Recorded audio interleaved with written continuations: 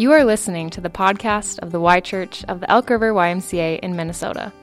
Our mission is to seek Jesus, connect together, and share his love. John chapter 2, and Greg Watke is going to read scripture for us. On the third day, a wedding took place at Cana in Galilee. Jesus' mother was there, and Jesus and his disciples had also been invited to the wedding. When the wine was gone, Jesus' mother said to him, "They have no more wine." "Woman, why do you involve me?" Jesus replied, "My hour has not yet come." His mother said to the servants, "Do whatever he tells you." Nearby stood 6 stone water jars, the kind used by the Jews for ceremonial washing, each holding from 20 to 30 gallons. Jesus said to the servants, "Fill the jars with water," so they filled them to the brim. Then he told them, "Now draw out some and take it to the master of the banquet." They did so, and the master of the banquet tasted the water that had been turned into wine. He did not realize where it had come from, though the servants who had drawn the water knew. Then he called the bridegroom aside, and he said, "Everyone brings out the choice wine first, and then the cheaper wine after the guests have had too much to drink. But you have saved the best till now." What Jesus did here in Cana of Galilee was the first of the signs through which he revealed his glory, and his disciples believed in him. Thank you, Greg, for reading for us. Well, what a week of watching spring arrive. It was great. I saw many signs of it. Did any of you get your motorcycle out? I saw a few on the road. Some still waiting for more rain to wash all the gravel off. I saw the Twins open the season, and they're winning. They even beat the Yankees in New York twice, which was awesome. And I even got to drive again with the truck windows down, which was just a great feeling. Open up the vehicle. It was through that massive construction zone on Highway 10, another sign of spring in Minnesota. But by far my favorite, when I think of the signs of spring, would be wildlife. And without even trying this week, I saw in Elk River and around our house up in Zimmerman, I saw turkeys strutting around, and I saw deer on the move, and squirrels were out and about again, Canadian geese, sandhill cranes, robins, woodpeckers, and a whole bunch of songbirds. And the frogs, we live near some water, like a pond, and the frogs started to chirp again. And we even pulled the first wood tick off one of our kids, which is not a favorite, but definitely a sign of spring. So it was a glorious week. We played a lot outside, and it came just in time for another series of signs, and that is the focus of our message series. We just celebrated Easter last weekend, and as we were here together, we were in John's Gospel. And the next 7 weeks through Memorial Day, we're just going to stay right here in John and study what are called the 7 signs of John. And here's where that phrase comes from.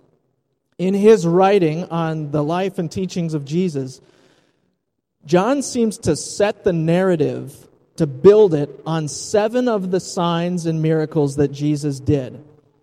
The purpose of Jesus' miracles are not just pure displays of power, like look what Jesus can do, but it's more than that. One writer put it this way: a sign is a significant display of power that points beyond itself to deeper realities that can be perceived with eyes of faith. So, we are here for the first of 7 signs today, and also seeing that Jesus did these for a reason, not just to impress. And John wrote about them for a reason, and he tells us towards the end of his gospel, flat out, the reason for his writing. It's in John 20. We read part of this last Sunday on Easter, but we'll add a little bit more now. It says, Jesus performed many other signs in the presence of his disciples, which are not recorded in this book. But these are written that you may believe that Jesus is the Messiah, the Son of God, and that by believing you may have life in his name.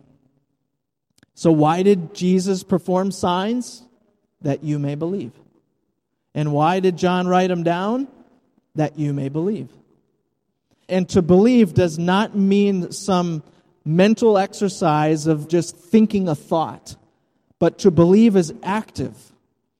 It is rational, but it's also relational. And it means things like, this would be from the Amplified Version, a wonderful definition. It says to adhere to, trust in, and rely on. And that's why you and I, for the next 7 weeks, are going to study the 7 signs of John, to see that happen in our own life, to adhere to Jesus, to stick to Him like glue, to have greater trust in Him, and to rely on Him for everything that we could ever need. That's what it means to believe. But even believing, you'll notice in that verse from John 20, is not the end goal. Look what it says. It says, and that by believing, you may have life in His name. That's the end goal. Believing leads to having life. So let's go to this wedding in Cana over the next few minutes. I love this story. I've never preached on this passage, actually. That's a first today. But I love this story. There's something that's so down to earth about it. You know, attending a wedding, and something goes wrong at the reception. It's so normal. If we had time, I could tell you some great wedding stories about things that go wrong. Another thing that makes this story stand out is that there is no teaching that accompanies the miracle, which we'll often see in John. Something happens, and then Jesus teaches on it, or there's some explanation. And we don't have that here. It speaks for itself. And yet we're also invited to look for clues in the text. So in one sense, Jesus turning water into wine stands alone as a supernatural act that points to Jesus' divinity. That's true. But why a wedding? And why water jars? And what about the wine? These are all significant details that point to something even more. And so that's what we're going to explore today. Some of this I'll simply retell. It's just a wonderful story to tell around a campfire. Some of it we'll put up on the screen. We'll be able to see some of the verses. And of course, you have your Bible in front of you. So it starts simple enough. The first verse, on the third day, a wedding took place in Cana in Galilee. Cana, some of you have visited that place when you've been to the Holy Lands. Cana was a small town 9 miles north of Nazareth where Jesus grew up. And it says that a wedding took place there on the third day. Now, especially so close to Easter, we hear the third day and we think Easter. We remember that story. But this time marker is not Easter related. It is simply counting the days since what happened prior to it in John chapter 1. In John 1, we see Jesus begin His public ministry, and John reports what happened from day to day. So in those stories in John 1, he'll say, and the next day Jesus went here, and the next day He did this. So the interesting thing about this, though, is when you track the timeline through John 1 and into chapter 2, the wedding in Cana occurs on the 7th day. And that is meant to catch our attention. Because the number 7 in the Bible often represents completeness or wholeness, fullness. And this goes all the way back to Genesis and the creation story where God created the earth in 6 days. And it says that then on the 7th day, He rested. Not that God was tired, but modeling this. The work is done. It's complete. So ever since Genesis, 7 carries this number throughout the Bible. And when you combine that with this particular story, where you have water turned into wine at a wedding feast on the 7th day, it's just begging for us to make the connection to the Messianic age. And that's just a fancy way of saying the culmination of this whole story. And you go to the book of Revelation, when the fullness of time is at hand. For you and I, we think to when Jesus returns, we have imagery of the marriage feast of the Lamb. And that is all in view here for John. So we'll come back to some of that in a bit. But now we see the scene is set. We're at a wedding. It's a small town in Galilee called Cana.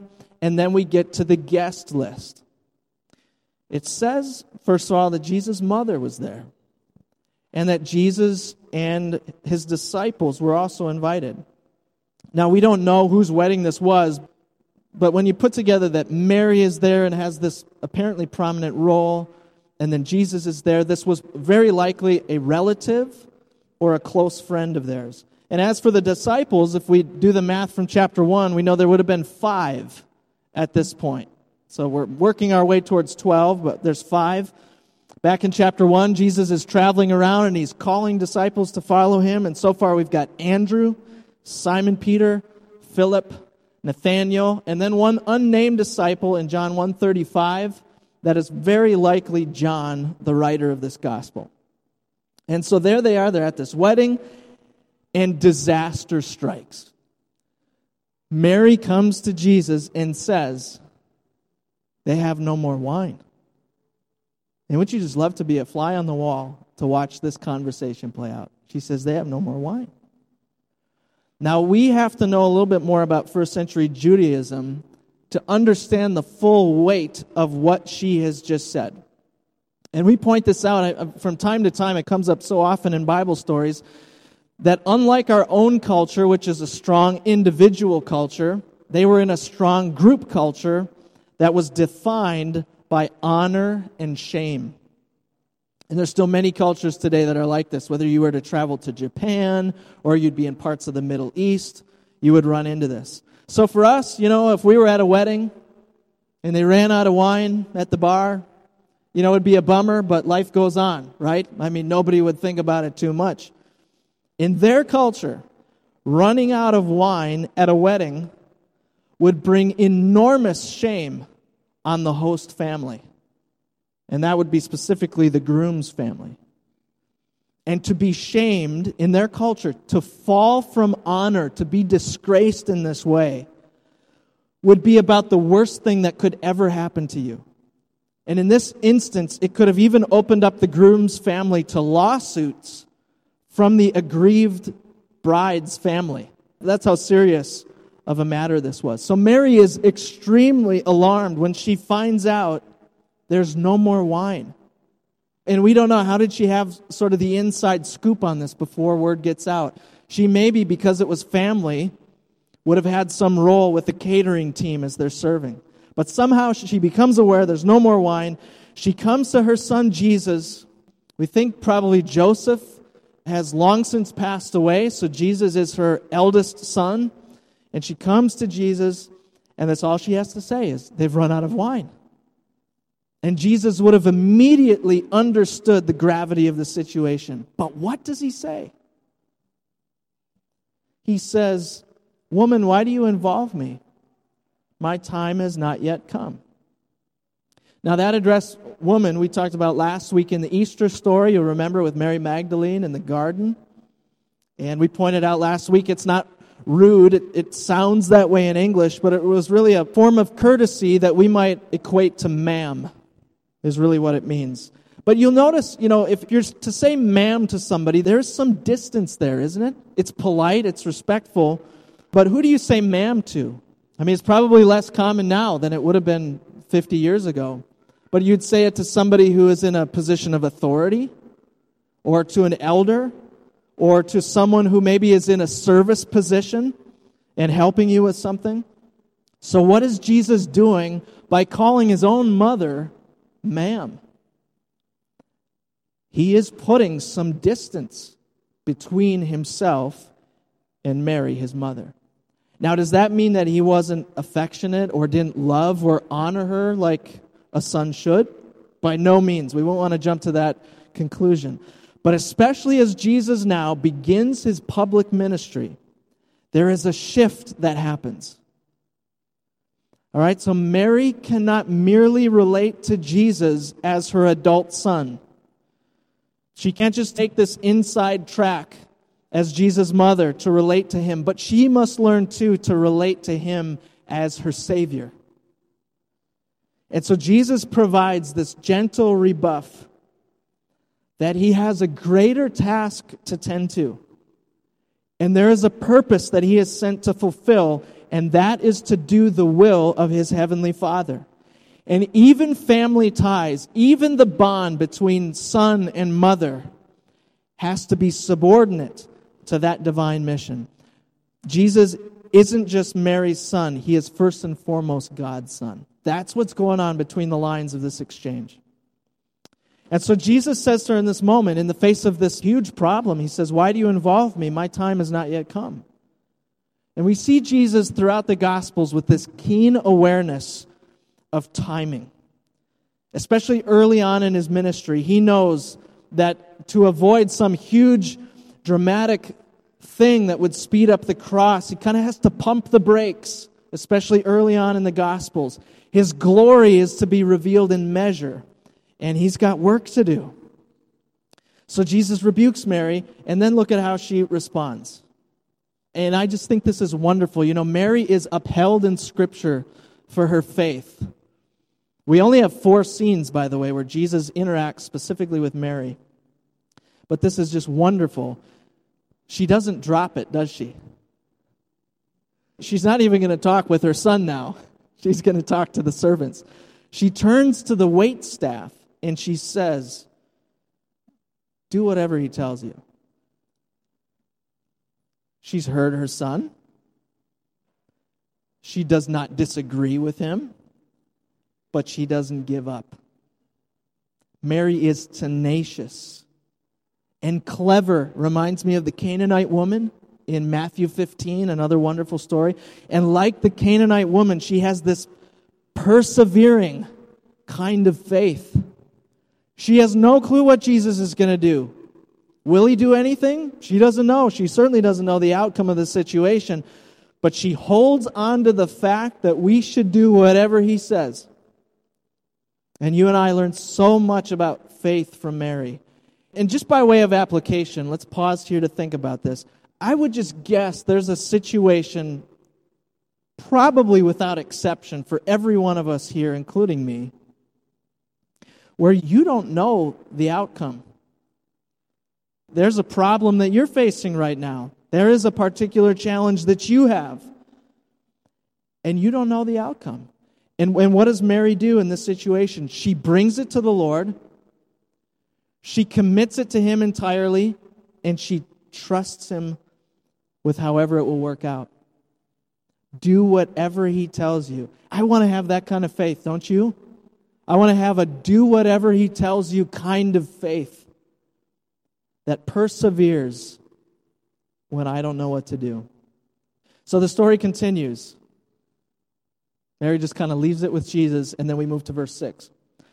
It says, "Nearby stood 6 stone water jars, the kind used by the Jews for ceremonial washing, each holding from 20 to 30 gallons. So they start to do some of the measurements for us, and you might have a footnote there too in your Bible. These are big, standing stone containers, 20 to 30 gallons each. You know, roughly it's like 6 bathtubs, up to 180 gallons. And what they were used for, these 6 stone water jars, they were used for ceremonial washings that are prescribed in the Old Testament of the Bible. So there were certain things that you had to do to ensure that you were clean, like washing your hands. We just had in our kids' story time. How do you get ready for dinner? You wash your hands. And so there were these ceremonial washings for different situations. And sometimes it was just the hands. And sometimes it was more like a sponge bath. Like you had to get your whole body washed up and clean. And you did this in order to present yourself before the Lord. But the thing was, you had to return again and again to these stone jars for washing and cleaning yourself up. And in the context of a wedding, scholars believe that they maybe would have even cleansed the wedding utensils, sort of used it as holy water to get ready for this sacred event. So that's the idea. Ceremonial washing was to be cleansed of sin, to make something ordinary holy, and to make it ready for God. So Jesus sees these jars, and he says to the servants, "Fill the jars with water." Mary said, "Do whatever he tells you." He says, "Fill the jars with water." So they filled them to the brim. I underlined it. You think there's something significant when it says they filled them to the brim? Absolutely. Jesus is about to show that the time of ceremonial washings, this way of having to come before God, is completely fulfilled in him. This returning again and again to Get yourself cleaned up before the Lord. Those days are fulfilled. There is something new and better that is happening. Jesus tells the servants to draw from these stone jars and to take a sample to the master of the banquet, the head chef, the maitre d'. And he takes a sip, not knowing any of this backstory. It's so like Jesus that the servants know. He let them in on it. Nobody else knows. So he tastes this water that is now turned into wine, and it stops him in his tracks. I mean, he's the master of the banquet. I mean, this isn't his first rodeo. I imagine he put on a lot of lavish weddings, but this stops him in his tracks. And I don't know if you could think whatever kind of beverage it was, all of us could answer this question, but what was like the fanciest drink that you ever had? Maybe you could call that to mind. One of my first jobs in high school was I worked at a restaurant. There was one night when someone ordered a certain kind of wine, and I went back and I opened a bottle, but it was the wrong one. Now, this mistake was compounded by this. Not only did I open the wrong bottle, but it was a bottle that we only sold by the bottle. So now we couldn't even really use it to sell it by the glass. It was a $100 bottle of wine that I had opened. It was an expensive mistake. So think about what's the fanciest thing that you ever tasted, that you ever opened. The master of the banquet tastes this sample that the servants brought, and he's just blown away. I mean, just the flavor in his mouth. What do they call that in the wine world? Bouquet? Is that right? I mean, just incredible. And he goes off to find the groom, and he says to the groom, "This is remarkable. I mean, this is a showstopper. Everybody else gives out the best, expensive stuff first, and then when everybody's already had a few, that's when you kind of shift to the more affordable wine. But you," he says, "you have saved the best till now." There's no explanation of this miracle. Right? This is where now you'd expect it. You've saved the best till now. There's no explanation given, no pause for Jesus' teaching, but the teaching is in the story, and you and I are invited to lean in and read between the lines. What this is saying to you and I, in the ordinary, old, stuck ways of our life, is that Jesus is here to bring a new and better way. I love how D.A. Carson put it, one of my favorite John commentaries. He says, "The wine Jesus supplies is unqualifiedly superior." I don't know about you. I'm happy to just speak for myself and reflect on this. I find myself just going back to old water far too often. Trying to do things on my own. Trying to wash myself up, trying to get right with God. And I'm returning to this old water and these old jugs again and again, and it never works. It's never permanent. It's not a complete fix. And when Jesus comes and He brings the kingdom of God to bear on your life, old water's got to go, and it's turned into new wine. We see the imagery of wine.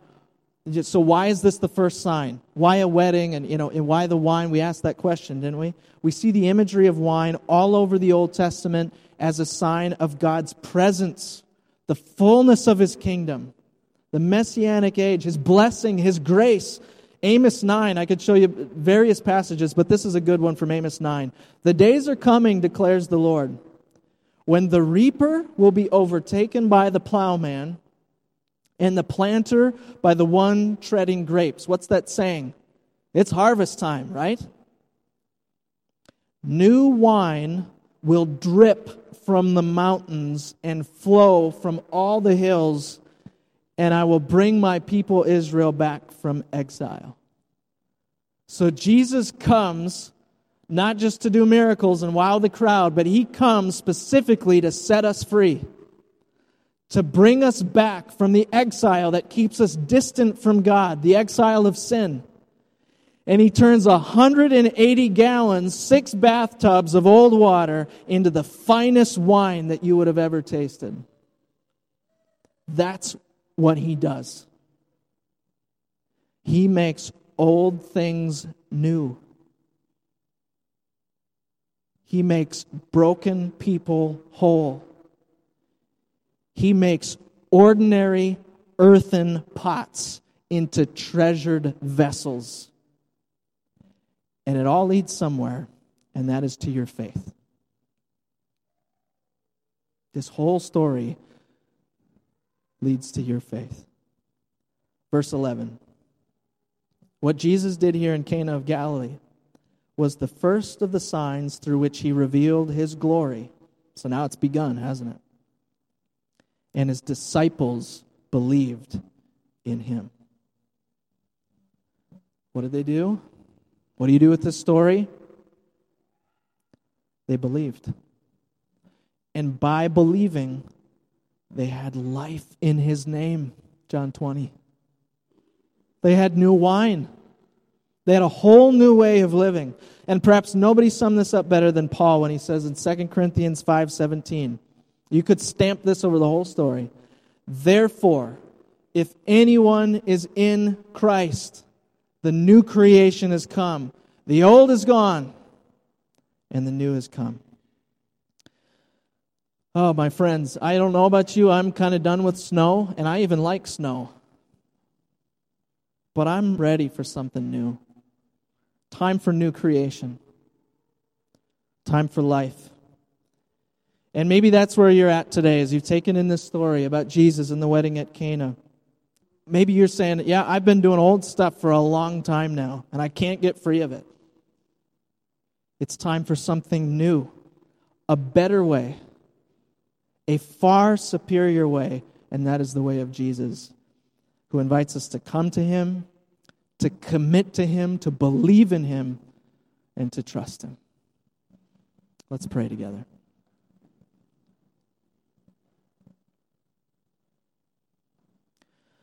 Lord, we thank you for the power of your word, and that this story happened. This is a real life event, and that you inspired John to record it for us, to write it down, and that you have preserved it for us in your word. And I pray, Lord, that this story would just spring to life for us, and we would be seeing things right now in this story that we didn't know were there. And we would see things in our own life, Lord, that just have to go, that have to come under your sovereign reign, that have to come under the kingdom way, and that you have new and better wine for us in this life. I pray, Lord, just like those first disciples, that we would be here not just to observe this scene, but to believe in you. To place our full trust and confidence in you as our Savior and Lord. Oh, come, Lord Jesus, we pray. And we ask this in that same name. Amen.